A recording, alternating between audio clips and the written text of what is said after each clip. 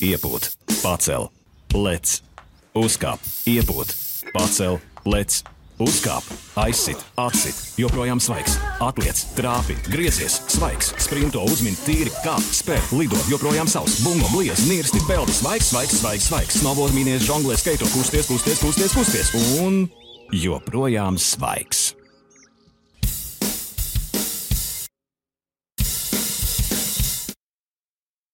Sporta centrs.com un Rexona piedāvā podcasts ārpus kadra. Esiet sveicināti, podcasts ārpus kadra ir atpakaļ. Apsveic mūs visus ar frizeru pakalpojumu atgriešanos un iespēju saņemt neplānot naudu no valsts ieņēmuma dienesta. Bet mēs šodien podkāstā ārpus kadra parunāsim par e-sportu. Un mūsu viesis ir e-sporta entuziasts Bruno Gailīdis, kuru veidojot pagājušajā pavasarī vienu no saviem materiāliem, es arī nosaucu par vienu no e-sporta aizsācējiem Latvijā. Mēs tev, Bruno, varam tā nodēvēt? Es tev, kā jau aizkadrā teicu, grūti teikt, jo, teiksim, ko mēs paši sarodam vārdiem aizsācējs. Tas izklausās tā, kā es būtu radījis e-sportu, varbūt kādam tā teikt, bet, tos titulus jau grūti piešķirt tādā jaunā industrijā, teiksim, varbūt entuziasts būtu tā kā pareizāk, bet, darbons visā šajā, varbūt kaut kāds eksperts savā ziņā varbūt arī. Jā, Klau, bet tu minēji jaunu industriju, e-sportu mēs vispār varam nosaukt par jaunu industriju, kādā mērogā mēs skatāmies gadu desmitgadēs vai kaut kā citādāk, kāpēc viņi joprojām ir jauni?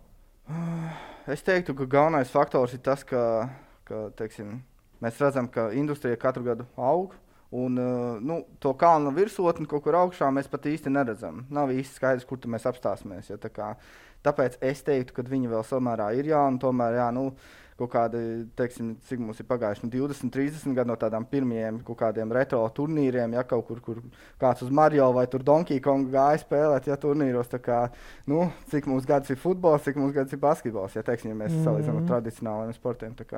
Jā, pats tu joprojām, kā žargonā mēdz teikt, kapā?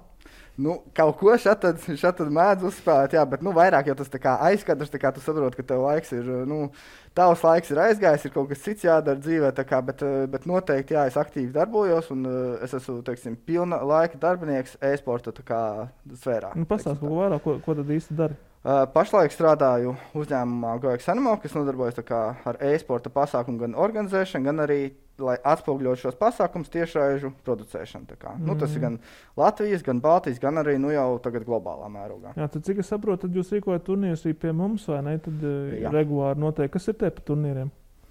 Lielākā daļa ir tieši jau klasiskie e-sporta tituli, kas ir kaut kāds CS, piemēram, noteikti liela daļa zina. League of Legends, varbūt Dota 2, varbūt arī tas pats PUBG. Ja, teiksim tā, ir kaut kādi tās disciplīnas, tie flagmaņi kaut kādi, kas gadiem stāv, ja, piemēram, tas ir CS, noteikti ļoti daudz zinās CS-u, bet katru gadu vai katrus 2, 5 gadus uzspēlēt kādu jaunu disciplīnu, kas tā kā aiziet, jā, bet kaut kur pēc tam viņi norēd. Bet, protams, mēs tos viņus arī ķeram, ja, un skatāmies, kas ir aktuāli. Tagad varbūt daudz zinās, Valorants ir aktuāli, jā, kas dzirdējuši. Visu laiku ir kaut kāda kustība notiek. Jā. Kā tu pats sāki, kā tam vispār pievērsies, gāji uz, kad vēl bija aktuāls internetu kafejnīca, gāji turien spēlēt? Jā, tā arī tas viss notiek, jā, savā laikā. Es trenējos futbolā, pēc futbola treniņiem visi, jāiet ir pēc treniņa kaut ko uzšķaut drusku tur, jā, tad paķer, jā, un tad tu vienā mirklī saproti, ka tu esi labākais tajā internetu salonā, un tu domā, kas vēl ir. Ja? Tu jau spraucies uz augšu, ka tu saproti, ka ir komandas un ir turnīri, un kaut kas, ka tev aizķer tas sacensību gars, ja? Tad tev visi vairs nekas cits neinteresē. Vienkārši es gribu būt labākais. Bet pirms cik ilgu laiku tas bija? Pirms kādiem 11 gadiem? Pirmais mans turnīrs bija, man liekas, 5. gadā.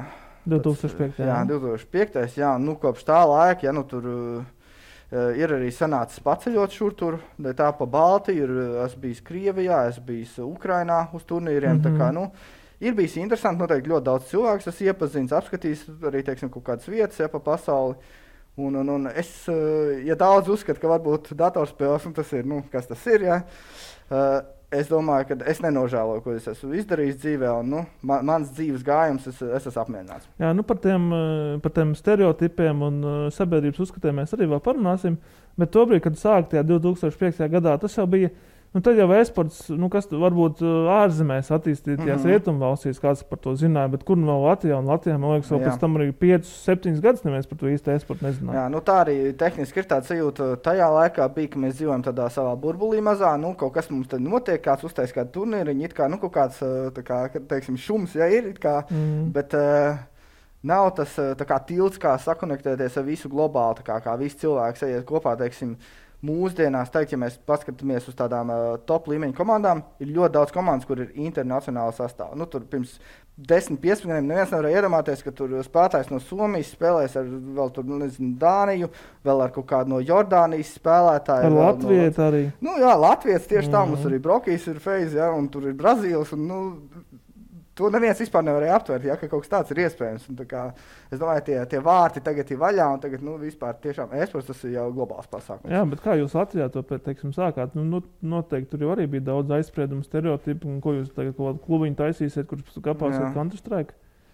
Kā tas bija? Tajā laikā tā cīņa, bija tāda, teiksim, ja tā, teiksim, sabiedrībā varēja just, ka, ja es spēlēju datorspēles, tad es negribu bļāt pa ielu, ka es spēlēju datorspēles. Tāds ļoti aizspriedumaina sabiedrības nostāja likās, un labāk likās noklusēt, un es dzīvošu savā alā tehniski ar saviem kolēģiem, mēs kopā spēlēsim, mums ir jautri. Bet tagad pēdējā laikā, godīgi, kad mums arī uzpelda Jekindars, Brokijs, mēs redzam, ka ir reāli stāsti, kā cilvēki izveido karjeru tādā aspektā, tādā sfērā. Es domāju, ka tas uzreiz sabiedrība arī pieņem, viņi redz šos piemērus, un cilvēki jūtās tā kā pašpārliecināti vairāk pateikt, es arī vēlos šo ceļu, es pie tā strādāju, es trenējos. Es domāju, ka tas ir tikai laika jautājums. Protams, ka mēs joprojām, mums Latvijā, es teiktu, ka mēs neesam līdz galam gatavi vēl to pieņemt, bet tā cīņa notiek, es domāju. Jā, bet atceries, kad bija pirmais turnīrs Latvijā vispār? E-sporta turnīrs? Tas varētu būt. Tas ir ļoti labs jautājums. Bet noteikti pāris gadus pirms mana pirmā turnīra, jo es arī ielicu samērā ātri. Tie varētu būt 2000. gadā, kaut kādi pirmie gadi. Jā, jau tādā Latvijā bija pirmie turnīri. Okay. Tā kā, ja mēs padomājam, kad atvērās kaut kādas pirmās internetu kafejnīcas, es domāju, ka agri vai vēl tur jau kāds saprat, ka būtu forši izmā uzšaut tā kā vienam pret otru, piemēram, pacīnīties. Jā, interesanti. Bet par tiem stereotipiem runājot, man liekas, ka vēl projām arī Latvijas sabiedrībā vēl tāds uzskats, ka džeki, kur tur nodarbojas ar e-sportu, viņi tur tikai sēž pie galda, ēd čipšus un dzer āliņu no sērijas. Bet tā jau noteikti nav. Tā noteikti nav. Es varu apgalvot, piemēram, tas pats Jekindārs mums ir, kas ideāls piemērs. Protams, varbūt es tagad varu izcelt vienu no X cilvēkiem, bet arī manā josta taekwondo. Cilvēks ir sportisks, viņam ir uzvarētāja gars, teiksim, un neatkarīgi. Es uzskatu, ka neatkarīgi, lai ko viņš darītu dzīvē, viņš vienkārši būs panākumiem bagāts cilvēks, un tas vispār nesaistīts, tas ir e-sports vai tas ir sports, teiksim.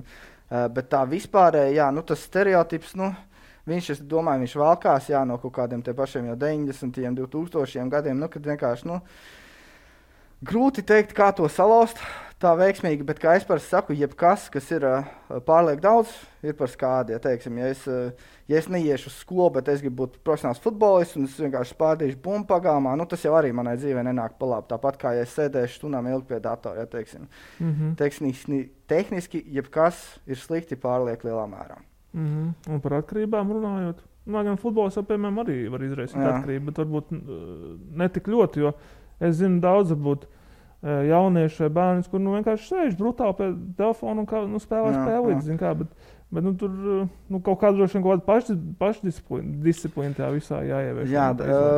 Mana tā nostāja laikam vispārējā ir, ka tā ir jābūt, teiksim, kā saka angliski, two-way street vecākiem ar bērniem. Tā kā ir jānāk vienam otram pretī, nedrīkst būt tā, ka no vienas puses vai no otras puses ir tāds ar nazi un es aizliedzu, bet, ja tavs bērns tiešām tu redz, ka viņš grib, viņam tas interesē, apsēdies, paprast, kāpēc tu to dari. Varbūt tas bērns tiešām vēlās sev karjeru taisīt. Strādā ar viņu, ja viņam tas interesē, bet vienkārši atrunājiet, novelciet tās kaut kādas tos, kur tā robeža ir. Teiksim, tu izpildīji mājasdarbs, lūk, tev ir tik un tik stundas, tu vari katru dienu spēlēt. Viss, jautājums, super. Es domāju, ka tur ir tas stāsts par, tas ir vecāku uzdevums, manuprāt. un saprast un izprast savu bērnu. Un skaidrs, ka, ja tu viņam aizliegs, viņš vēl vairāk spītīgi ies un darīsies. Tas ir no manas pašas pieredzes, ja, ka, teiksim, savā laikā es esmu dzirdējis stāstus, gan arī man brālis, arī, kad es spēlēju, ir bijis tā, ka spēlēju pa daudz. Vecāki atņem kaut kādu, teiksim, monitoru vadu, ja, bet tu jau to monitoru vadu no kaimiņu var aizņemties, ja, kad vecāki nav tā kā, bērns, mēs paši zinām, bērns vienmēr atradīs, kā kaut ko izdarīt, it kā liekas nereāli. Jā, bet, būsim godīgi, savā ziņā tajā stereotipā jau savu daļu patiesības arī slēpjas, jo gaming spēlēm ir tāda maskustīga lieta, un kustēties jau cilvēkam tomēr vajag. Tam es piekrītu, saknē noteikti tā pati nodarbe, bet, ja mēs skatāmies uz tādu augstāko līmeni, tur es noteikti nevaru teikt, ka tas ir vispār, teiksim, pastāst, kā tur ir tie augstākie līmeni. Augstākais līmenis, un tas ir tiešām, tas pats, es domāju, ka Brokijs Jekindārs, viņu dienas ritms un vispār, ko viņi dara ikdienā, noteikti atšķirās no tā, ko cilvēks sev galvā ir iedomājis, ka viņi sēž kaut kādā, tur nezinu, vienkārši savā istabā tumši, un spēlē stundām ilgi, tur arī tas pats pasaules līmeņa organizācijām ir tie paši dietologi, fizioterapeiti, teiksim, ir tie paši fiziskās sagatavošanas treneri, kas vada treniņus ar viņiem katru dienu, varbūt ir psihologs, sporta psihologs, teiksim, varbūt ir vienkārši tie paši treneri, varbūt dažādi, varbūt treneris, kas tev ir tā kā, teiksim, varbūt lielais brālis, kas par tevi parūpēsies, kas parūpēsies par visu to grupu, kolektīvu, un ir varbūt treneris, kas domā tikai par spēli, teiksim, tur ir, teiksim tā, tur aizmugurē ir vesela komanda, lai realizētu to, ka tie cilvēki izspiež no savas maksimumu. Un šajā mirklī jau tie gadu gaitā ir saprasts arī tādā augstākajā līmenī, kad nepietiek tikai būt labam spēlē, bet tev jābūt gan veselīgam, gan ķermenim, gan prātam. Tie ir tie ekstra 5-10%, ko tie augstākā līmeņa spēlētāji cenšas izspiest, lai būtu labāk par otru. Jā, jo, zin kā, ir tas banālais teiciens veselā miesā vesels gars. Jā, tā arī ir. Ja tev jau ir spēlējiet to pašu Counter-Strike, Global Offensive, bija tā spēle, disciplīna e-sportā, bet tur jau arī tas domāšanas ātrums tur vienkārši ir tik ātrs, kad ir jābūt gatavam, to reakcija jābūt ļoti ātram. Man liekas, ka īsti bez kaut kādas paša arī fiziskās, garīgās sagatavotības, to īsti jau nevar pavilkt augstā līmenī. Jā, es arī noteikti piekrītu, jo, teiksim, kad jau aiziet tās lielās galvenās spēles, ja tur, teiksim, liela fināla, tu esi uz skatuves, tev tur 10-20 tūkstoši skatītāji, tev acis priekšā skatās uz tevīm, ko tu tagad darīsi. Jebkur tavu kustību, ja tu uztaisi kaut ko ļoti muļķīgu, izdari ne tā, tu sabrūc mentāli, tev ir jābūt ļoti spēcīgam cilvēkam vispār mentāli, garīgi, un tev ir jāspēj fokusēties vispār, saprast, ko tu tagad darīsi, visu laiku sev pateikt, ko tu tagad darīsi, kā tu to izdarīsi, tā kā tu nedrīkst sabrukt nevienā mirklī, Es domāju, ka tur apakšā ir daudz citi zemūdens akmeņi, ko cilvēki vienkārši neredz. Jā, arī negrib redzēt, kā arī varbūt tur ir savos stereotipos tikai tur vadās. Jo, piemēram, es arī tur, es neesmu aktīvs šo turnīru skatītājs, bet, es zinu apmēram, kā tas notiek, un arī esmu skatījies tur highlights un tādas lietas. Bet, nav jau tur projām ir ļoti maz cilvēku, kur tur tiešām ir, maskustīgi, izstāst maskustīgi ar lieko svaru, tur pārstāja tiešām, normāli vecuma jaunieši, ļoti labi gatavi un sagatavot un izstāst tiešām zolīdi, nevis kā tur varbūt daudziem gribētos to visu mālēt. Bet, Klau, kas ir tā e-sporta sāls? Kāpēc tas ir tagad kļūst tik populārs? Pie mums noteikti tā galvenā sāls, es domāju, ka ir tie mūsu pašmājas stāsti, kas ir Brokijs Jekindārs. Tur liela daļa cilvēku, es domāju, jau zina, ir dzirdējuši pauzu galam, ja ne kaut kur izlasījuši. Mēs arī sportcentrā rakstam par viņiem. Cepur nost arī jums, cepur nost jebkuram citam, kas tā kā cenšas šo stāstu pacelt un pastāstīt. Un es domāju, ka tas arī ir, kā es vēlreiz teicu, to šumu pacēls, teiksim, kad viss kaut kas notiek, kaut kas jāstāsta, tur latvieši spēlē, tas ir interesanti. Tā kā es domāju, ka tas ir tas galvenais faktors, un arī globāli vienkārši tas viss iet uz priekšu. Cilvēki saprot, ka jauniešu acis un jauniešu to uzmanību, kur viņi atrodas, tur jāiet arī tā visai, teiksim, mārketinga naudai, viss sponsoru naudas, viss tā industrija, tāpēc arī aug katru gadu, jo tas ir tas, kur jauniešu acis atrodas, es teiktu. Tas ir, bet kas tev paši tajā visā, piemēram, saisa? Jo, arēnas ir pilnas bieži, uz turnīriem 20-30 tūkstoši cilvēku skatās, kā cits spēlē. Kas ir tas sāls tam visam procesam? Galvenā sāls. Nezinu, kaut kāds azarts, adrenalīns. Es domāju, ka noteikti tas ir sacensību gars pirmkārt, un otrkārt tajā mirklī, tāpat kā arī, teiksim, ja tu esi futbola fans, tajā mirklī, kad tu redzi ka kāds, teiksim, Messi uzstājas, ja tur super, ja tu tur izgājieni, ja viņš tur apvada 3 iesi, tur dēnē, tu vienkārši tu sēdi un tāds, wow, kā cilvēks kaut ko tādas var izdarīt, ja? Un kad tu saproti, ka tajā pašā e-sportā ir tieši tāda paša ekvivalenta, ir kaut kas, ko cilvēks izdara tādu, ka tev liekas, kā viņš vispār to var izdarīt. Un tu sēdi, un tas ir tas, ko tu vienkārši abrīno cilvēku spējas kaut kādā lietā. Jebkur, lai kas tas būtu, varbūt kāds āda, ja, super skaists džempers, ja, un tu vienkārši sēdi abrīno, kā viņš āda, varbūt, es nezinu, tas ir varbūt diezgan stulbs salīdzinājums, bet, jebko, ko tu spēj abrīnot, vai ko liela, plaša cilvēku tā kā daļa spēj abrīnot, tur noteikti būs acis kaut kādas. Jā, jo, piemēram, man pašam bija, nesen pārdevu savu Sony PlayStation konsoli, un, pirms tam es to nedarīju, bet tagad man bija pašam savu konsoli un pašam savu spēles, tad es tiešām skatījos YouTube, kā cits spēlē. Tā kā, droši vien tur jābūt, mēs jau dzīvojam droši vien tādā pasaulē jau šobrīd ātri domājošā, elektroniskā, un tagad jau ir aizspriedumi, mēs visu laiku pieminam stereotipus aizspriedumus par video spēlēm. Sabiedrība mainās un saprot patiesībā, ka tas ir labs laika pavadīšanas veids. Jā, varbūt man pretī jautājums tev, kāpēc tu skatījies tās tiešraides? Kur ir no tavas puses tās savas? Es vairāk skatījos tieši konkrētām spēlēm, kas man bija, lai es saprastu kaut kādus gājienus, kas man varētu palīdzēt pašam tajās spēlēs. Jā, arī varbūt vēl viens faktors. Jā. Tas ir droši vien, man liekas, ka tā jau arī trenējas e-sportisti. Liela daļa arī, jā, teiksim, ja es esmu profesionāls e-sportists, tad es noteikti skatos, kā man pretinieki spēlē viņu spēles ierakstu. Tā arī ir ļoti liela dienas daļa. Gan skaties savas spēles ierakstu, gan pretinieku. Analīzi. Jā, analīzi. Tu vienkārši mācies no savām, no pretinieku kļūdām, skaties, kā tu viņus apspēlēs, kad jums tūlīt būs spēle varbūt pret viņiem. Tā kā, tur ir ļoti daudz darbs, kas nav īstenībā pat spēlēšana, es teiktu. Tu zini kaut kā tādu ikdienu, varbūt var nedaudz ieskicēt, kā izskatās e-sportists ikdiena, profesionāli e-sportists ikdiena, teiksim, Brokī vai tas pats Jekindāra mūsējie? Teiksim tā, jāstāsta, protams, tagad Covid laikā ir grūtāk, tagad viss notiek online, tur tas režīms varētu būt tāds, ka, cik es dzirdēju, laikam kaut kas līdzīgs bija Jekindaram, ka viņi tā kā pieceļās, teiksim, pirmais, kad viņi savācās jau kaut kādā vienā online vidē, teiksim, tur 11, 12, ir kaut kāda aprunāšana, kaut kādas 2 stundas, teiksim, tīri izrunā, kas vakar notika, ko mēs šodien darīsim, ja, teiksim, tas, ka tās kaut kāds, tās, teiksim, brīfings mazais, ja, aiziet pusdienās un pēc tam aiziet treniņu. Un tad treniņi ir tā, ka, tur, piemēram, ir 2 spēles, ir pauzīte, kurā atkal vai paiest vai aprunāt tās 2 spēles, atkal 2 spēles, ja, vai 3, teiksim, un viss. Un tad ir gals, viss, diena beigusies tehniski kā komandai.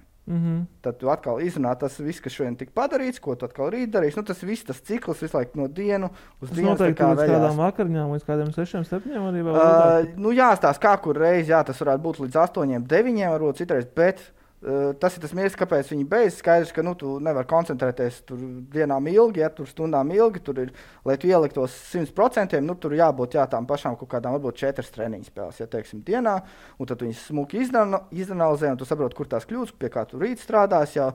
Bet tajā mirklī viss nebeidzās daudziem. Teiksim, mums ir tas pats piemērs, kas ir Jekindars. Ja, viņam beidzās treniņa komanda. Viņš iet spēlē, tā teikt, pagalmā, teiksim, ja, lielo spēlētāju pagalmā, kur vislabākie spēlētāji pa vakariem savācās. Viņi tā kā vienkārši sajiet komandās un spēlē viens par to. Un viņa treniņš tehniski turpinās. Viņš spēlē arī varbūt, teiksim, līdz naktī. Ja, un tad viņš atkal ceļās no rīta un atkal. Bet, tur tā deksme ir tajā iekšā, kad cilvēks vienkārši vēlās būt labākais. Un viņš darīs jebko, lai būtu labākais. Jā, līdzīgi kā pro sportā. Jā, protams. Jā, varbūt arī, ja salīdzinām profesionālo sportu, ja es atnācu uz basketbola treniņu, bet es redzu, ka mans komandas viņš jau tur stundu īsumā trīnīšu mētā. Ja? Viņš grib būt labākais trīnīšu mētātājs. Cepuri nost cilvēkam, viņš ieliek savu enerģiju. Arī tas pats teiciens, kamēr tu guli, kāds cits tikmēr trenējas. Tieši tā. Ko tu pats arī ar kādu sportu nodarbojies tradicionālā sportā? Tas bija tas stāsts par futbolu, ja, bērnībā, bet tur bija kaut kādi 5 gadu futbolā, jā, bet tajā mirklī, kad... Tepat Rīgā? Jā, tepat Rīgā. Man liekas, ka tas klubs kā bija. Man liekas, ka viņš joprojām laikam Audi ir laikam joprojām. Audi, jā. Tā kā savā laikā Audā spēlēja, jā, bet tas ir attiecīgi gadu 2000. Bet tajā mirklī, kad sapratu, kad ir tas konstraiks, kad es to sacensību garu īstenībā varu atrast tur un realizēt, un tā kā varbūt tur ir tas ceļš, kas arī vairāk patīk pašam. Tajā mirklī es sapratu, ka es abus nesavienošu, un es vienkārši aizgāju uz e-sportu, teiksim tā. Ko Seņš teica par tādu izvēlu? Nu, sākumā bija pagrūti noteikti, tā, ka viņi teica, ok, tā ir tava izvēle, ja, bet tā kā es arī biju tāds bērns, kas nelika vecākiem tā kā lieki par sevi uzmanību pievērst. Ja. Tad man bija vecākais brālis, kam bija varbūt tāda niķi kaut kur skolā, ja teiksim, kaut ko ne tā izdarīt. Un mana filozofija bija vienmēr tāda, ja es izdarīšu no savas puses, kas man jāizdara, ja mans atzīmes nebūs sliktas, ja es būšu mācījies, nebūs kādas bija tavas atzīmes? Es teiktu 6, 7.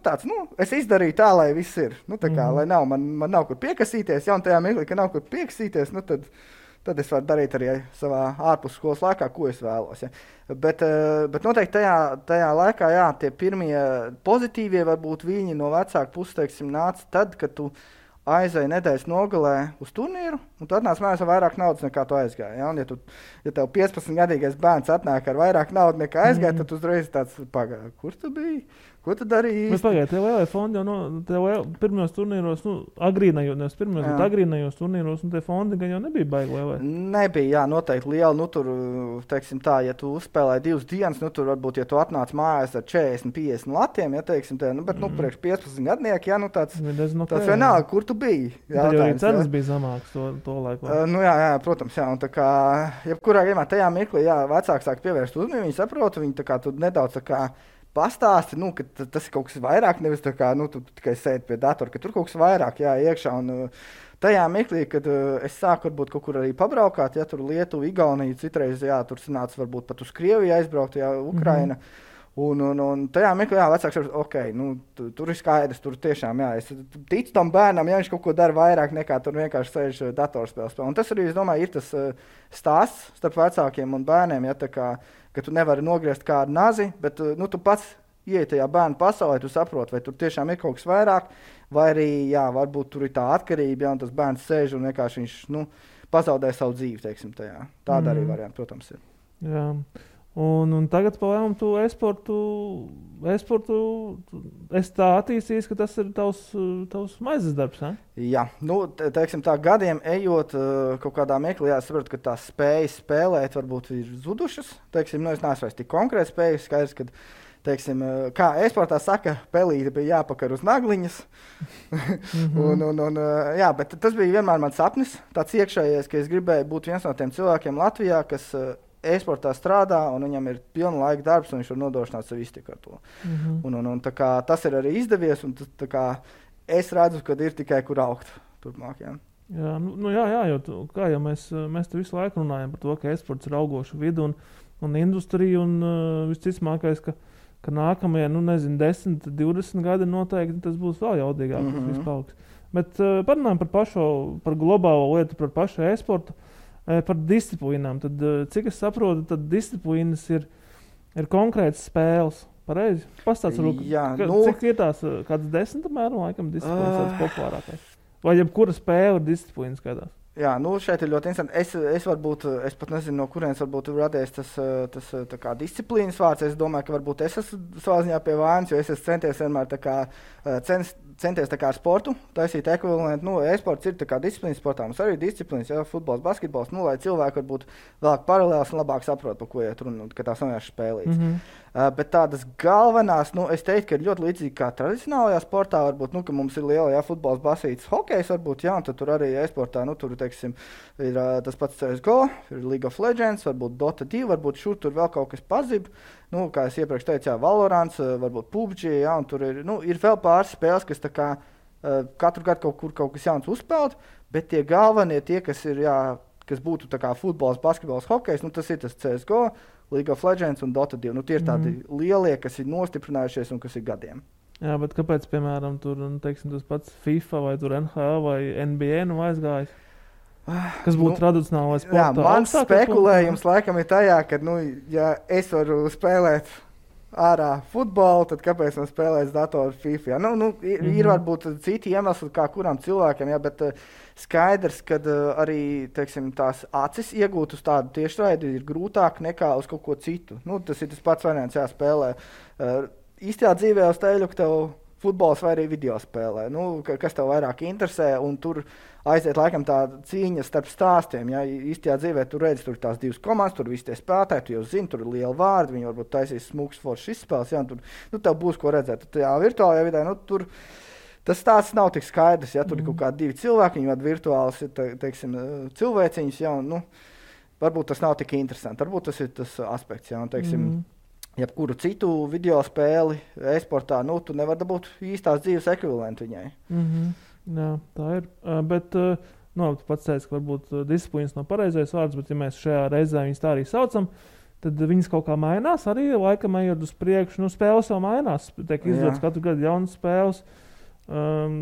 Katru gadu tur dažādas jaunas versijas, League of Legends, man liekas, arī tiek izdotas. Ar tām lielākajām spēlēm, kā es minēju, CSGO, League of Legends, Dota 2, tas būtu tie trīs lielākie, un viņiem tā pati spēle, kādā saka, versijas jaunas neiznāk, bet iznāk sasmē pači, ja? Kas tā kā update, teiksim, latviski vai atjauninājumi, kaut kas pamainās spēles specifikā. Ja mēs teikt iedomājamies, ja futbols ietu norietā, kāds varbūt izdomāt, samazinām laukumu, palielinām vārtus, ja teiksim, tās visas kaut kādas mazās nianses, kas vispār ir tajā sportā vai šajā gadījumā e-sportā, ar viņām tu vari spēlēties, tu vari paņemt kaut ko pielikt, kaut ko atņemt, ja, un tas skatīties, kā notiek kaut kas. Attiecīgi reiz skatītājiem daudz interesantāk, jo kaut kas ir mainījies tagad. Jaunas spēles nāk iekšā, kas, teiksim, kļūst mega populārs un tagad tiek taisīt milzīgi turnīri tikai tām spēlēm. Jā, tur tas stāsts ir, kā saka, es to redzu tā, ka ir, teiksim, mākslīgie e-sporti pēdējos gados aug. Kas ir mākslīgie e-sporti?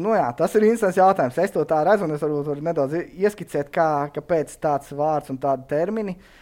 Teiksim, ja mēs skatāmies uz CS, tas ir jau no tāliem 2099. gads, jau tur iznāca spēle, un viņš bija dabīgs e-sports tikai tāpēc, ka cilvēki sāka spēlēt primāri, un pēc tam viņi saprata, ka būtu forši spēlēt turnīrs, ja, un teiksim, tā kopiena radās sākumā.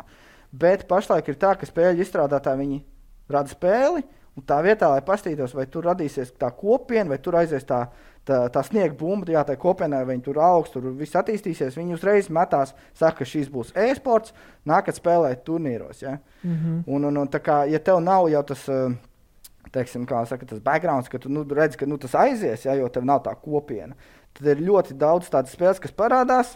Viņas tā kā tie paši spēles izstrādā, viņi tā kā papušo ar savām investīcijām, jāsaka, ka šitam jābūt e-sportam, ja, ir turnīri, un pēc 2-3 gadiem tā spēle vairs nav, jo vienam viņi neinteresē. Viņa neuzķēra tos cilvēkus tik ļoti. Ir kaut kāda pēdējā gadījuma, var nosaukt spēli, kas pēdējā, ja godīgi, es domāju, tas pats Fortnite. Viņa tas kāpums bija ārprātīgs, ja, visi pa viņu runāja, bija tas pasaules čempions, ja, cik daudz to es dzirdēju spējā laikā par Fortnite jautājums. Mans draudzenes māsai bērns vēl ik pa laikam uzspēlē, bet viņam jau arī tas bija jau pārgājis, bet sākumā bija tā, ka riktīgi spēlēja. Jā, un tur arī bija tas spēles izstrādātājs, viņi redzēja to lielo kopienu, viņi vienkārši redzēja tos ciparus. Viņi domāja, ka tagad jau iemetīs naudu un viss aizies, ja, bet tai spēlē jābūt fundamentam. Jābūt kaut kādam tam pamatam, kas tā kā uzķer to cilvēku, ka viņš katru dienu tiešām tur atgriezties un spēlēt, un tā kā, ka viņi paķer, ja teiksim. Šajā gadījumā laikam nebija. Varbūt vēl viens piemērs varētu būt tas pats PUBG, kas arī savā laikā pirms vispār aizgāja tie Battle Royale žanri. Viņš arī ļoti uzauga, bija baigais riktīgi tās hypes visiem, teiksim, sabiedrībā, un arī tā kā bija daudz turnīru. Tagad pēdējā laikā tāds uzlēja. Tu jūti, ka tur tā popularitāte, tā interese par to spēli cilvēkiem zūd. Jā. Tad līdz ar to tad paliek līdzīgi kā tradicionālā sportā. Futbols, basis, hokejs plus mīnus. Tad līdz ar to paliek tās tradicionālās spēles arī e-sportā. Tur CSGO, League of Legends un vēl kādas pārējās. Dota 2, jā. Dota 2, jā, minēja, jā. Līdz ar to, jo tur ir tas fundaments, tā bāze droši vien, un cilvēki spēlē jau gadiem vēsturiski, tad tas arī paliek. Bet tad līdz ar to droši vien kā klasiskajā sportā, tad arī katrā no tām disciplīnām, tur CSGO, kas arī tieši nesen bija, vai ne, tad viņiem arī tās pašas atbildīgākās sacensības katru gadu vai katru otro gadu varbūt var pasāstīt vairāk par to, tad acīm redzot tādu veidu kā pasaules čempionāts sacensības plus mīnus. Bet viņas tā arī sauc pasaules čempionātu vai tur katram tas prestižs atšķirs? Tur tas interesantais aiziet laikam tajā, kad kā saka, ir e-sporta spēles, kur spēles izstrādātājs ir ļoti superīgi, daudz iekšā, viņš kontrolē visu, teiksim, ideāls piemērs šeit ir League of Legends, viņiem ir sava, tā teikt, franšīzes līga dažādos reģionos, un tad, viņi taisa tā kā, teiksim, zinekļu tīklu savī visas šīs līgas, un tad ir lielie world saucamie čempionāti, tā kā katru gadu, ja, kur sadiekās no visiem reģioniem labākās komandas, ja. Savukārt, ja mēs paņemam uz otru pusi, tad ir CSGO, kur ir izstrādājis Valve, un viņiem, teiksim, nekas neinteresē. Viņi saka, lūk, jums spēle, dariet, ko jūs gribat. Un, teiksim, tādā atvērtā smilšu kastē ir ļoti daudz bērni, kas grib spēlēties, ja, teiksim, turnīru organizatori, līga organizatori, un tad viņi tur cīnās par tām kalendāru vietām, un tad ir grūti pateikt, kas ir vai kas nav pasaules čempionāts. Ja, jo kā pateikt, ka organizatora X turnīrs ir svarīgāks par organizatoru Y turnīru. Ja, bet, piemēram, šitajā weekendā bija, ka Jekindars spēlēja. Neoficiālā pasaules čempionātā, es tā sapratu. Tas bija prestižas sacensības. Prestižas noteikti, jā. Es laikam pārāk piekasos tam vārdam pasaules čempionāts, jo tas tā kā grūti teikt, vai tur uzreiz ir visa pasaule ietverta, vai tas ir tāds kā. Kad es domāju par vārdiem pasaules čempionāts, man liekas, tas ir tas viens prestižākais turnīrs gadā. Kur spēlē vislabākie? Un Polijā tagad spēlē vislabākie? Es teiktu, ka jā, bet tas noteikti nav gada varbūt prestižākais turnīrs. Ja mēs tā vēlkam. Bet, šeit ir tas stāsts, cik ir daudz prestižie turnīri. Varbūt tāpēc ir grūti savilkt paralēlis ar sportu, jo sportā, kā pats zini, ir pasaules čempioni, ir Eiropas čempioni, katrs x gadus, bet e-sportā, gada ietvaros var tehniski būt, tur līdz 3-4 pasaules čempionātiem tad arī. Tad tas prestižs arī zināmā mērā gan jau ir... viņš dalās diezgan daudz, jā. Dalās, un arī atkarīgs no tā, cik liels balvfonds gan jau. Arī, jā, noteikti tas ir. Es teiktu, ka divi lielākie tie metriki, sauksim, ir balvfonds un komandas, kas piedalās. Jo ir arī bijuši turnīri, kur ir balvfonds, tāds, tiešām, tu tur var pa miljonāru kļūt, bet varbūt īsti nav tās komandas, kas tur to prestižu arī rada tam turnīram. Un kā ir ar tiem balvfondiem? Kur ir tie lielākie balvfondi, kurām sacensībām? Lielākais balvfonds, man liekas, līdz šai baldienai ir Dota 2 International turnīrs, jo tur tas stāsts ir tajā, kad arī Dota 2 spēles izstrādājis arī ir Valve, kas ir CSGO izstrādātājs, un viņi katru gadu tātad taisīja šos turnīrus, viņi ieliek, ja es nemaldos, 1,6 miljoni paši tā kā balvfondā, un tad viņi rada iekšā spēlē, teiksim, tādus tā kā iespēja cilvēkiem nopirkt kaut kādas itemus, vai kaut kādas lietas, kaut kādas rādiņas, teiksim, vai vēl kaut kādas, vienkārši dot to angliski vārds incentive, tā kā, laikam to iemeslu, kā iedot vēl vairāk tam turnīram balvfondā. Un tad aiziet tas variants, kad Dota 2 super populāra spēle, un tad tur kāpj balvfondu līdz pat, negribu samalot, man liekas, ka pagājušais pēdējais, kas bija kaut kā 33 miljoni. Kad tas bija pēdējais? Pagājušajā gadā nebija, bet laikam tas sanāk 19. gads.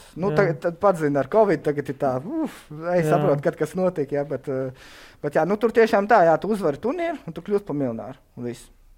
Lai gan jūs komandā esat vairāk spēlētāji, bet tad tas vienīgais spēlētājs kļūst par miljonāriem. Jā.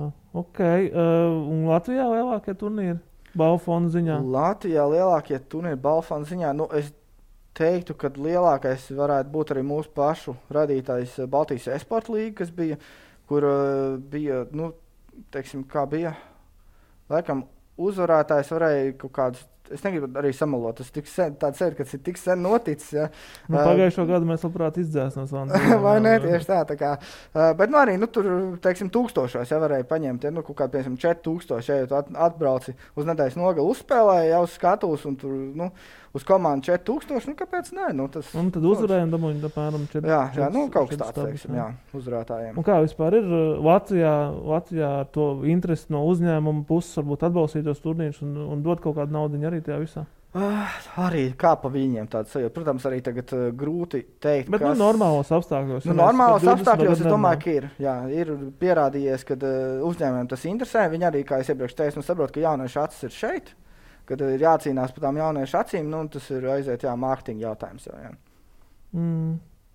Jā, bet vēl par turīgu cilvēku droši vien spēlējot turnīros Latvijā nevar kļūt, droši vien drīzāk kalpo kā tādi pakāpieni uz kaut ko augstāku. Noteikti, jā. Tas būtu noteikti pareizākais, tāds reālais, teiksim, pakāpieni tā, lai tiktu līdz tur, kur ir Jekindās Brokijs. Tas ir, tu sāc šeit pat, atrod varbūt komandu, sāc spēlēt, piedalīs jau tādos turnīros Latvijā, varbūt kaut ko uzvari. Saprotu, ka varētu augt augstāk, jau uz Baltijas turnīriem, uz Eiropas turnīriem, ja, un tad tu sāc spraukties, lai kāds tev pamanītu kaut kur augstāk. Varbūt. Par to, kā sākt visu šo procesu, par to mēs jau brīdi vēlāk parunāsim, bet es jau gribēju par to globālo lietu arī parunāt.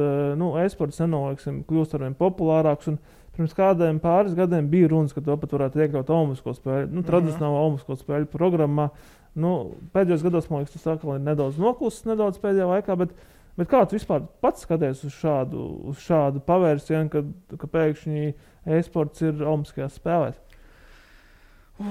Grūti teikt, jo, teiksim, ja mēs skatāmies uz to pašu CSGO, tie, kas zina spēlēt CSGO, tie zina, ka tur, diemžēl, ir asinis. Un es domāju, ka tādā līmenī, kā olimpiskās spēles, tur nekad mēs CSGO neredzēsim. Tas ir, manuprāt, tāds League of Legends, piemēram. Tur tas varētu būt arī, varbūt, ja teiksim, arī tāpat Dota 2, bet tur arī, kur tu vēlas to robežu, ja teiksim. Un laikam tā mana atbilde slēpjas tajā, ka grūti teikt, vai mums to vajag. Vai e-sportam kā tādam to vajag, jo e-sports pats par sevi aug, dzīvo, It kā jau no vienas puses, ja es tagad iedomājos tādu super tālo nākotni, un ja es eju olimpiskajā stadionā kā e-sporta, teiksim, treneris ar Latvijas karogu, tas jau būtu forši, protams, bet, kad mēs pastamies, kas tur tajā virtuvē notiek, vai mums to vajag, tas ir tāds jau augstāks jautājums. Jā, jo jums ir, pats minēja, pašiem savu virtuvi, jums pašiem savus burziņus, pašiem savu globāli milzīgie naudu fondi, un viss ir kārtībā, bet arī, piemēram, par televīzijām runājot, tas e-sportam tas vispār ir aktuāls jautājums, tik televīziju apraidē? Ir šādi tādi turnīri bijuši, kas ir aktuāli. Teiksim, bija pirms pāris gadiem E-League saucams turnīrs, bija CSGO, kas arī gāja TBS Amerikā kanālā. Tur bija tāds stāsts, ka, teiksim, tu piekdienas vakarā ieslēdz to kanālu, ja tur konstrēks iet, un tur bija baigais, sociālajos jūtu tāds baigais šums ir, un tas arī bija ļoti superīgi palīdzēja savienot tā kā vecāka gadgājuma cilvēks ar jauniešiem, jo uzreiz, ja tavs vecāks ieslēdz, viņš tur skatās, kas tas tāds, un tu esi tas bērns, kas spēlē to spēli, un tu viņam, šis ir tas spēlētājs, skaties, kur tas notiks. Un, tur aiziet kaut kāds stāsts tajā, kā varbūt to iebīdīt iekšā, bet super izteikti tas vēl nav. Bet tu redzi tam potenciālu vispār? Ņemot vērā, ka tomēr televīzija arī tāds vairāk tradicionāls mēdījis, man liekas, ka teiksim, e-sports jau vairāk iet uz tādu internetu strīmošanu. Jā, tas ir ļoti interesants jautājums, par ko būtu vēl vairāk jāpadomā. Jā, okay. Šeit arī laikam es atdaros pie tā stāsta, vai to vajag. Droši vien, vai tas jums ir nepieciešams, jo šobrīd jau jūs diezgan labi dzīvojat un tieši globāli atbalstītāji laikam arī nekautrējas atbalstīt. Un balfonda jau augties nāk tomēr no tiem spēļu ražotājiem, vai ne? Kā kurā disciplīnā. Kā kurā disciplīnā atkal. Jā, labi. Tagad dosimies nelielā reklāmas pauzītē, bet uz sarunas otro daļu mēs parunāsim par to, kā sākt e-sportu un arī par to, kur kotējas mūsējā e-sportā.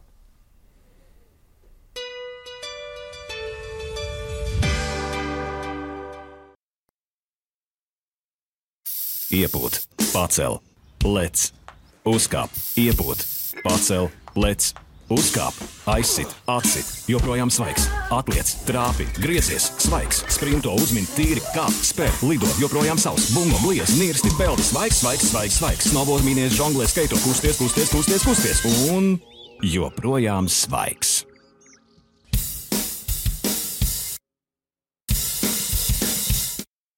Sporta centrs.com un Rexona piedāvā podcasts ārpus kadra. Podkāsts ārpus kadra sadarbībā ar Rexona ir atpakaļ pie jums, un mūsu sarunas viesis ir e-sporta entuziasts Bruno Gailīts. Bruno, parunājam par mūsējiem e-sportā. Cik saprotu, tad Latvijas lielākās zvaigznes e-sportā šobrīd ir Čaļi zem sagvārdiem Jekindar un Brokī. Pavisam vienkārši jautājums, cik kruti viņi ir uz pasaules fona šobrīd? Cik krūti? Tur ir jautājums, kāda ir krūtuma skala, bet es teiktu tā ļoti... E-sporta pasaulē. Jā, es teiktu vienu no krūtākiem. jau šajā mirklī jau es varu teikt, likt roku uz sirds un teikt, ka jā, es esmu lepns redzēt, kur ir latvieši izsitušies. Jā, un kāpēc viņi tādi ir, ar ko viņi atšķiras no pārējiem? Jo viņi spēlē CSGO, abi divi, vai ne? Un ar ko viņi ir labāki par pārējiem? Es teiktu, ka abiem stāsts ir tāds dažāds. Brokijs, teiksim, mums ir tāds, kas ir, viņš uzpeldēja tādu sevi, ka no nekurienes, ļoti talantīgs spēlētājs, vienkārši no nekurienes, vienkārši no Liepājas, ja nemaldos. Jā, no Liepājas puisis atbrauc arī pirmais viņa turnīrs, vispār bija Baltijas esporta līgas 2. sezonas fināla Tallinā. Viņš atbrauc, vispār, viņam nebija interesanti, ja tur, un tāds izciet viss, jā. Okay, jā, skaidrs, ka šim puisim kaut kur tālāk jāiet, ja viņam te nav interesanti. Jā, tur bija tas stāsts, ka viņš vienkārši ir jau iekšā, tu redzi, ka viņš paņēma to spēli, un viņš tā kā tu būtu piesēdis pie klavieru, viņš jau tur uzreiz klavieris jau aizgāja. Ja? Tur es teiktu, ka viņa stāsts ir noteikti slēpjas tas tajā visā talantā. Savukārt Jekindaram, es teiktu, ka tas ceļš ir, es neteiktu, ka viņš ir mazāk talantīgs, bet viņš noteikti vairāk savu savu gājumu ir paveicis, tāpēc, ka viņš iegulda tiešām ļoti daudz darba tajā visā. Ja stāsts ir, kāpēc citi tur neatrodas, tad jā, viens ir, arī šie faktori, citi cilvēki vienkārši nav tik talantīgi, jo jebkurš cilvēks nevar būt Messi. Tas tāds slēdzās. Un citi cilvēki vienkārši negrib darīt neko tik daudz. Ja? Ir vienkārši tik daudz slinki cilvēki, ir tik daudz cilvēku, kam liekas, ka viņi tā kā iegulda darbu, bet īstenībā, ja tu pasties uz to kopēju apjomu, viņš jau īsti neko tur nedara, ja? Ir vēl tik daudz vairāk, ko varētu darīt. Laikam tā dzirkstēle citiem nav tāda tik ļoti, kad viņš tā kā grib, viņš pastāst, jābūt forši tur būt, bet tas, kas tur jāieliek, tas laiks, tie resursi, laikam nē, tomēr. Jā, tā kā, grūti saprast, kā ar to cīnīties. Tradicionālā sportā mums zvaigznes ir Kristaps Porziņš, Mairis Briedis, tās ir Latvijas sporta zvaigznes. Tad e-sportā šīs ir divas mūsu lielākās zvaigznes, Brokī un Jekindar, ja? Jā, vai ir vēl kāds, kurš varētu būt, ne uz nākotnē, bet kurš apmēram ir tāds, kuram vajadzētu pasakot līdz jau šobrīd? Grūti teikt. Es domāju, ka tur ir pazibējuši cilvēki. Pieņemsim, tajā pašā Fortnite pasaules čempionu bija Latvijas, kas spēlē. Es negribu samelot, kurā vietā viņš spēlē, bet viņš zolīti nospēlē. Jā, viņš savu vārdu. Sagvārdu zinu, kāds ir bija? Domestos vai Domentos. Domentos, jā, laikam. Es tiešām negribu samelot. Es baigi daudz par viņu nezinu. Es viņu personīgi arī nepazīstu. Un ir arī bijis, teiksim, Overwatch līgā. Ir bijis viens Latvijas arī spēlējis, vai pat divi, ja nemaldos. Tā kā, arī it kā bijuši, bet tādu spēcīgu vārdu par sevim nav radījuši. Jā, un, teiksim, viņi nav nekur izsitušies tā, ka viņi tur tūlīt ies tagad kausus cels. Ja. Un kaut kādi nākamie mums ir? Kas tagad spodrina savu spēlu šeit šobrīd vēl? Jā, nākamie ir tā grūti teikt, jo es arī teiktu, ka liela daļa tās kā saka, izsišanās, tas ceļš ir uz veiksmes pamata arī. Kurš tev cilvēks ieraudzīja, kurā mirklī, vai tu viņam iepatikies. Un vai viņš grib tev spēlēt, vai viņš tev paņem savā komandā. Un, tur tā trepīte kā iet uz augšā, un tu nezini, vai tu šeit tiki. Ja tu šeit netiki, varbūt tā nākamā trepa nemaz neeksistē priekš tevis, ja, teiksim, jo vienkārši tev nav tāda iespēja. Runājot par Jekindaru un Brokī, abi divi spēlē CSGO spēli. Kas tur ir jāmāk CSGO spēlē? Kādas tās ir nianses? Jo, piemēram, arī, ja mēs atkal pieskaramies tradicionālajam sportam, teiksim, basketbolam, viņš ir ļoti labs 3-punktu metējs, viņš ir ļoti labs caurgājienos, vai viņš prot labi savākt atglākšās bumbas. Un kas ir tas, kas ir CSGO nepieciešams, un kas ir tas, kur mūsējie tur ir labi? Es varbūt uzreiz uzbūšu tādu nelielu kopainu, kā izstāsta varbūt CSGO komanda. Ja, teiksim, ir viens galvenais līderis, kas sagatavo visas taktikas, un viņš tā kā arī spēles laikā, viņš saka, iesim tur, darīsim to. Ir noteikti katrai komandai snipers, kas mums, tie, kas seko Brokijam, zina, ka Brokijs ir snipers, ja, un viņš ir.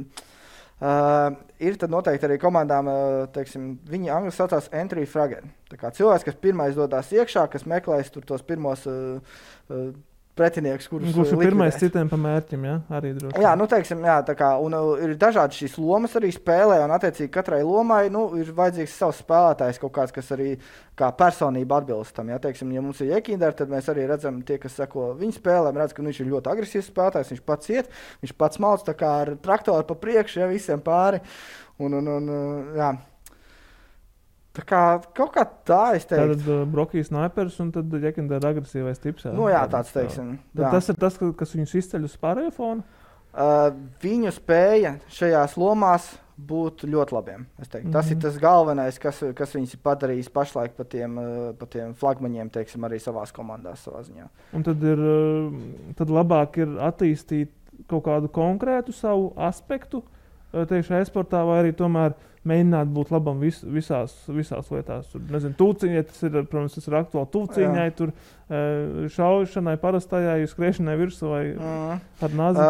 Nē, es domāju, ka noteikti tāds augstākā līmeņa spēlētājs, viņš ir pilnvērtīgs visos gandrīz aspektos, ja teiksim. Bet šeit, jā, laikam tas stāsts un tavs jautājums bija vairāk par to, kas tad ir jāmāk, un jāmāk ir ļoti, ļoti daudz. Jo tas, ko cilvēks redz uz āru, tas, ko cilvēks skatās tiešādē, viņš redz, ka viņš izskrēja, viņš nošāva šo spēlētāju, viņš aizskrēja tā, ka nošāva šo spēlētāju. Jā, un kas ir tas, ko mēs neredzam? Jā, un tas, ko mēs neredzam, ir viss, kas notiek, teiksim, cilvēks smadzenēs. Visas kalkulācijas tā, viņš varbūt zina, viņš ir spēlējis šo situāciju 100 reizes, viņš zina, ka tagad mans komandas biedrs tur otrā galā izdarīja lietu X, un tas nozīmē, ka spēlētājs Y no pretiniekiem izdarīs kaut ko tādu, ka viņš paies tur un tur, jo es esmu skaties spēles ierakstu, kur viņš to darīs ir 5 no 10 reizēm, man ir 50% iespēja, ka es tagad iziešu, un viņš būs tur, es izēju, viņš tiešām ir tur, ok, super, uzvarēja raundu komandai. Strateģiskā domāšana. Strateģiskā domāšana, lēmumu pieņemšana sekundes laikā, saprašana, jā, komunikācija vispār, jā, varbūt, dzirdēji mazu niansīti iekšā spēlē, jā, un tu saproti, ka tev uz to ir reaģēt, vai tagad tu līķi, ja tu nereaģēji 2 sekundes, tu pazaudēji to laiku, un visu, un tu varbūt raundu neuzvar. Jā, tur viss tās nianses, jā, tas pašs granāts, kā pareizi mest, ja tur dūmu granāts, tur molotovs, jā, un tur, nezinu, viss tas ir stundām ilgs darbs, kur tu sēdi viens pats, tāpat kā tu sēdētu aiziet uz futbola laukumu, piemēram, stūru sitiens, ja tu vienkārši trenētos, iegriezt, lai tu trāpītu vārtos. Tas tā pilnīgi tas pats. Tu sēdi un tu mētā, teiksim, tās dūmu granātas un skaties, kur viņas novado, tu pasties, kā viņas izstās, kā pretinieks viņas redzēs. Ja? Tur ir, es saku, tur tas zemūdens akmeņi ir tiešām ļoti daudz, ko cilvēki neredz. Tur tas darbs ieguldītais ir milzīgs. Jā, runājot par mūsējiem un viņu statusu šobrīd pasaulē, Brokija, Jekindara, viņi ir miljonāri finansiāli? Es teiktu, ka nē. Vēl nē, bet es teiktu, ka tuvākajos gados es redzu, ka tas varētu notikt. Jā, gadā jau viņi noteikti jau sapelna kaut kāds pāris $100,000, vai ne? Jā, kopā ar Balfondu. Internetā varēja atrast vietu, kur tu redzi, cik viņi ir nopelnījuši. Jā, bet tur mēs redzam tikai Balfons. Tas ir tā interesantā nianse e-sportā, ka teiksim, spēlētāju algām tā baigi publiski nerunā. Bet tā realistiski, ja skatās, cik es esmu paudz galam dzirdējis no industrijas cilvēkiem, tur tie augstākie spēlētāji, viņi pelna mēnesī 10 līdz 20 līdz pat 30,000. Jā, ja viņi tajās komandās, viņi jau noteikti pelna no kaut kāda standarta ciparu, vai ne? Tas ir mēneša alga, rupi plus balvu fonda, visu, ko viņi nopelna. Tā kā, tur, jā, tas ir stāsts par to, un noteikti arī ir tā, ka, tie galvenie top spēlētāji, ja, viņu tas arī prestižs un imidžs un marketability, teiksim, angliski, ja, ir daudz lielāks nekā jebkuram parastam spēlētājiem. Jā. Gan jau arī tur, piemēram, runājot par Brokiju un Jekindaru, gan jau tās mēneša algas, nerunājot par balvfondiem, gan jau viņas ir, virs €1,000 mēnesī, gan jau viņi nopelnā. Noteikti. Es varētu teikt, ka tas noteikti varētu būt pat tuvāk 5 par skaitļiem varbūt. Mēnesī, okay. Brokijam varētu būt, jā, jo viņš arī spēlē organizācijā, kas ir zinām ar to, ka viņiem apakšā ir visas zvaigznes, jā, un tur naudas it kā iet apgrozās labas. Tā kā es protams, tagad tikai spekulēju, bet es domāju, ka uz galda ēdienu uzlikt viņu varēs vēl ļoti ilgu laiku. Jā, bet kāds komandām, piemēram, kā komandas to naudu iegūst? Viņas paņem sev balvu fondu, ko spēlētāji uzvar, vai kāds notiek? Jā, lielākie tad noteikti, jā, katrai organizācijai tie lielākie naudas avoti ir noteikti sponsoru naudas. Un plus arī kaut kāds, varbūt, balvu fonds. Ir citiem noteikti ir turnīriem, kur ir saucamajā appearance fee, kad vienkārši, kad turnīrs tev maksā, ka tu vispār pie viņiem spēlē, arī kaut kādi tādi ir dzirdēti, bet teiksim tā, spēlētāji ir galvenie ieguvēji pašlaik e-sporta industrijā, un viņi iegūst uz turnīru organizētāju un citreiz arī uz pašu komandu, teiksim, fonu. Jā, jo arī, teiksim, tiem pašiem sponsoriem, viņiem jau ir, viņi droši vien taustāmā veidā varbūt neko neatgūst atpakaļ no saviem ieguldījumiem, bet droši vien līdzīgi kā tradicionālā sportā, jo ka, teiksim, ka uz krēkla ir viņu uzdrukas, vai ne, viņu logotipi un sponsoru atbalstītāju arī tāpatās viņi reklamēs kā sponsoru atbalstītāji, turnīra atbalstītājs arī. Un tad viņi iegūst to atpazīstamību, jo, būsim godīgi, e-sportu skatās tūkstošiem, miljoniem cilvēku. Jā, tieši tā. Tas ir tas stāsts, pat kur atrodas acis, un ja tu, teiksim, uzrunāji to jauniešu auditoriju, tos 100 000, un tu esi parādījis, ka tavs brands ir kaut kas foršs, mēs atbalstam tas, kas jums patīk, skaidrs, ka tev aug vesela paudze ar cilvēkiem, kas iespējams tavu produktu pirks. Jā. Klau, parunājam par praktisko pusi. Ar cik štukām man ir jāreitinās, vai es varētu uzsākt karjeru e-sportā? Zini, kā ir? Es teiktu, ka nav jāreitinās ar štukām. Var sākt arī tagad un tūlīt var, teiksim, piemēram 1000. Jā. Un te ir laikam stāsts tajā, ka, protams, tev būs tās, teiksim, tev būs mazāks iespējas varbūt izsisties tikai tāpēc, ka tev varbūt futbola bumba nav tik piepumpēta un viņa nav jaunākais modelis, vai arī tev nav buči tik labi, teiksim. Bet, tu jau vienalga var spēlēt, teiksim. Un tajā mirklī es teiktu, ka ar to arī ir jāsāk, ka ir jāsāk cilvēkam nevis uzreiz iemesties. Es teiktu, ieguldīšu 10 000 un es būšu profesionāls e-sportā. Tā nevajadzētu, tā ir tā aklā ticēšana, uz ko daudz arī apraujās. Vajadzētu palēnām, varbūt nopērts, iegūt 1002, varbūt, jo, teiksim, tas pats dators pašiem, kā mums tagad videokartes visi izcer, un, teiksim, vispār nav pieejams, bet, tas jau ir cits stāsts. Bet, tu iegūt, tad visdrīzāk dators, ir kaut kāds perifērijas, tās pašas klaviatūras pelītes, varbūt savu datorkrāsu nopērts, jo, tomēr tu tur pavadīs diezgan ilgu laiku, tev jābūt ērti, un, tad skaties, kur tu var vispār tikt.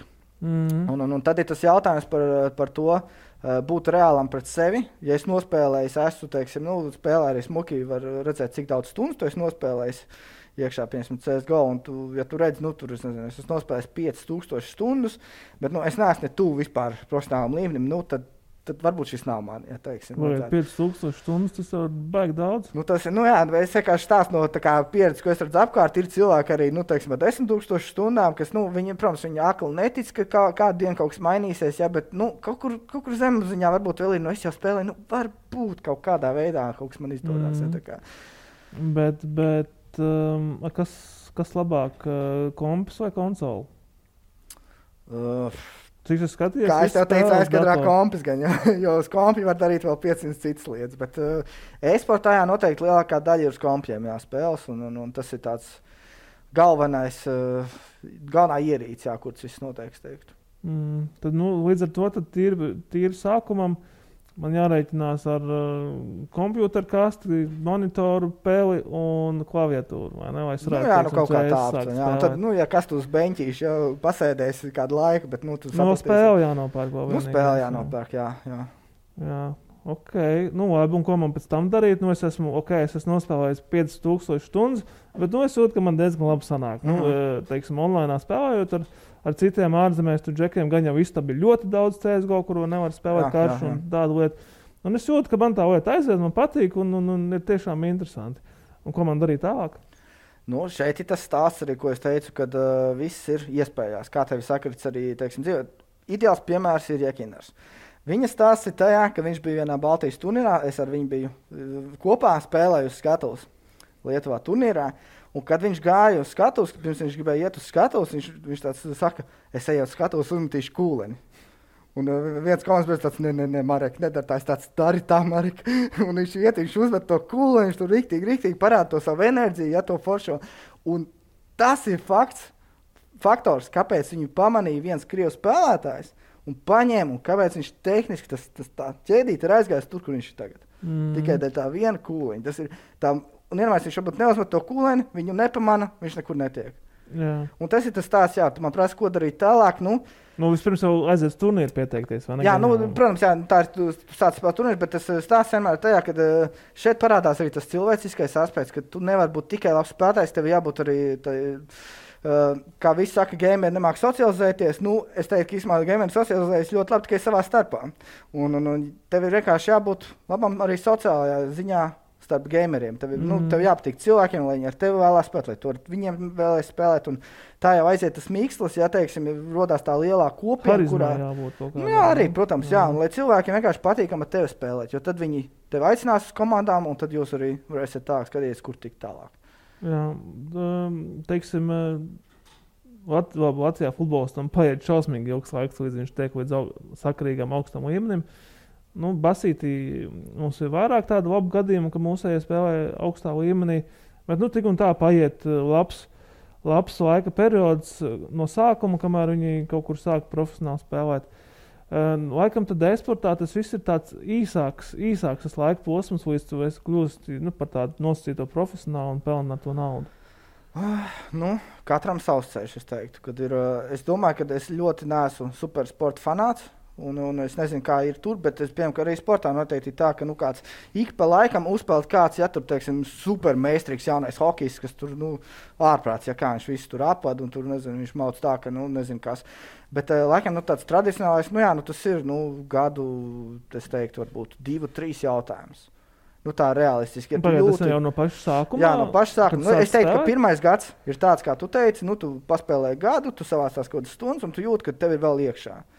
Tad tu kaut ko vairāk meklē, un tas otrais varbūt gads jau tas, ka tu skaties, vai tev kaut kur tev parādās kādas iespējas, vai tu tiešām kaut kur tiec, un tad tas trešais ir tāds varbūt breakout, teiksim, gads, kad ir būt vai nebūt. Ja, un ja pēc 3 gadiem tu esi spēlējis, tu esi tiešām ielicis stundām ilgi visu savu enerģiju, resursus, laiku, un tomēr nav bijis tas ko tu gribēji sasniegt, tad ir jāapsēžās vēlreiz pie tāfelītes, teiksim, jāapstās, vai tu esi uz pareizā ceļa, un vai tas ir tas, kas tev dzīvē jādara. Brokī, man liekas, bija tāds, kurš diezgan ātri uzšāvās gaisā, vai ne? Tur pāris gadu laikā. Tas arī bija tas lielā talanta stāsts, jā, tāpēc es arī biju uzsvērs vienā intervijā, kas bija, kad viņa tas stāsts arī pasaules mērogā ir tiešām liels ratums. Tā kā viņš parādījās, un viņš tā... Un pēkšņi viņš jau tur spēlē ar labākajiem. Bet kāds ir tas vidēji tāds optimālais vecums e-sporta spēlētājiem? Labi, industrija vēl ir jauna, mums ir baigi grūti pateikt, kāds tas vispār ir. Bet, droši vien 40, 35 gadnieki nav tur pārāk bieži gadījums, vai ne? Pārāk daudz nē, bet ir, uz rokas pirkstiem es varu saskaitīt cilvēks, kas ir pie 30 drusku pāri arī, kas ir vienkārši spēlējuši arī no tā, kad es pat pirmos turnīrus sāku spēlēt. Un tur arī tā sacensība dzirkstēl vienkārši turēt, ka joprojām ir, ja viņam izdodās, ja viņš spēja konkurēt, tad kāpēc nē, jā, teiksim. Bet lielākā daļa, es teiktu, ir 20 līdz 25. Tāds, varbūt drusku zemi pārīts kaut kādi cilvēki, kas jau tur redz, ka viņi 18 gados jau ir tiešām ļoti labi. Bet te ir laikam stāsts arī vairāk, ka tev jātīstās kā personība, jo 18 gados tu tik skries, tik visu darīs, ja teiksim, tev ir jānobriest arī kā cilvēkam, un tas arī, man liekas, tas 20 līdz 25, tas ir tas lielais galvenais mirklis, kad tam notikt. Bet tas vecums noteikti arī, es parādzi, varētu arī laika gaitā augt, jo tā industrija vēl ir jauna un pārsvarā jau mēs tikai pārējām tās paudzes no tās paudzes, kur uzskatīja, ka video spēles ir slikta lieta, laika nosišana un raisa atkarība, līdz tam saprātīgiem līmenim, ka tomēr, tas tomēr nav nekas slikts, ar to var nopelnīt iztiku un ļoti labi dzīvot, vai ne? Jā. Un tas vidējais vecums droši vien varētu paaugstināties līdz beidzot, to mēs pieņemsim kā arī diezgan normālu lietu, ko cilvēks dzīvē var darīt. Šeit īstenībā grūti teikt, vai viņš augs vai viņš tā kā samazināsies, jo, varbūt jo vairāk cilvēki pieņems, jo agrāk viņi sāks. Un jo agrāk viņi sāks, varbūt mēs pēc laika redzēsim, ka vidējais top komandu vecums varbūt ir tiešām 20, 19, 20 gadu, kas to zina. Jā, vai kaut ko sasniegtu, tad man droši vien jāsāk spēlēt tās top 3 spēles, vai ne? Kā es parasti saku, arī tur ir jautājums nevis, ko tev sāk spēlēt, bet kas tev uzrunā. Jo tu nevari, ja man futbols nepatīk jau saknē, un es dodos treniņu ar riebumu, un man ir tāds, es it kā atnākšu paspārīt bumbu, bet man īsti tas nepatīk, tad kāpēc tu turēsi, jau teiksim. Ja tu iemīlēsi to spēli, tad sasniegumi sakos arī. Un treniņi droši vien ir tādi sēžot un spēlējot, vai ne? Analizējot kaut ko. Sākumā, jā, kamēr tu netiec līdz tam top līmenim, jā, kur es teicu, jā, ka tur tiešām ir fizioterapeiti, jā, tur ir fiziskie treniņi, arī varbūt sesijas ar psihologiem un, teiksim, tā tālāk, bet tas sākums, gribot, negribot, viņš ir tomēr daudz stundas pie datora, tie ir treniņi, analīzes kaut kādas, Un tas ir tas mirklis, kad es teiktu, ka tur ir jāiesaistās vecākam, viņam jārada tas balanss tam bērnam, kad, lūk, es tev iedevu šīs stundas, bet šīs stundas tu iedod, teiksim, man, es zinu, ka tu ies ārā kaut ko vai pasportos vai ar draugiem vismaz satiksies, kaut kādā veidā radīt arī bērnam to balansu, teiksim, dzīvē. Jā, ok. Bruno, paldies tev par sarunu. Droši vien tad arī to novēlēsim mūsu sabiedrībai pamazām varbūt mainīties uzskatos un saprast, ka arī karjeras mazāk tradicionālajos sporta veidos nav nekas neparasts. Paldies, un podkāsts ārpus kadra sadarbībā ar Rexona būs atpakaļ pēc 2 nedēļām.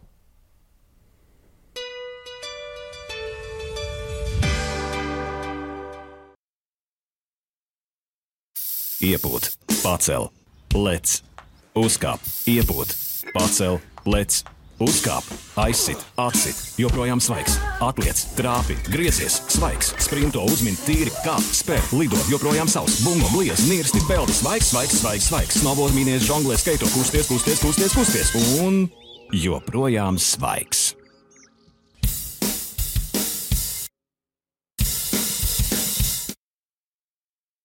Sporta centrs.com un Rexona piedāvā podkāsts ārpus kadra.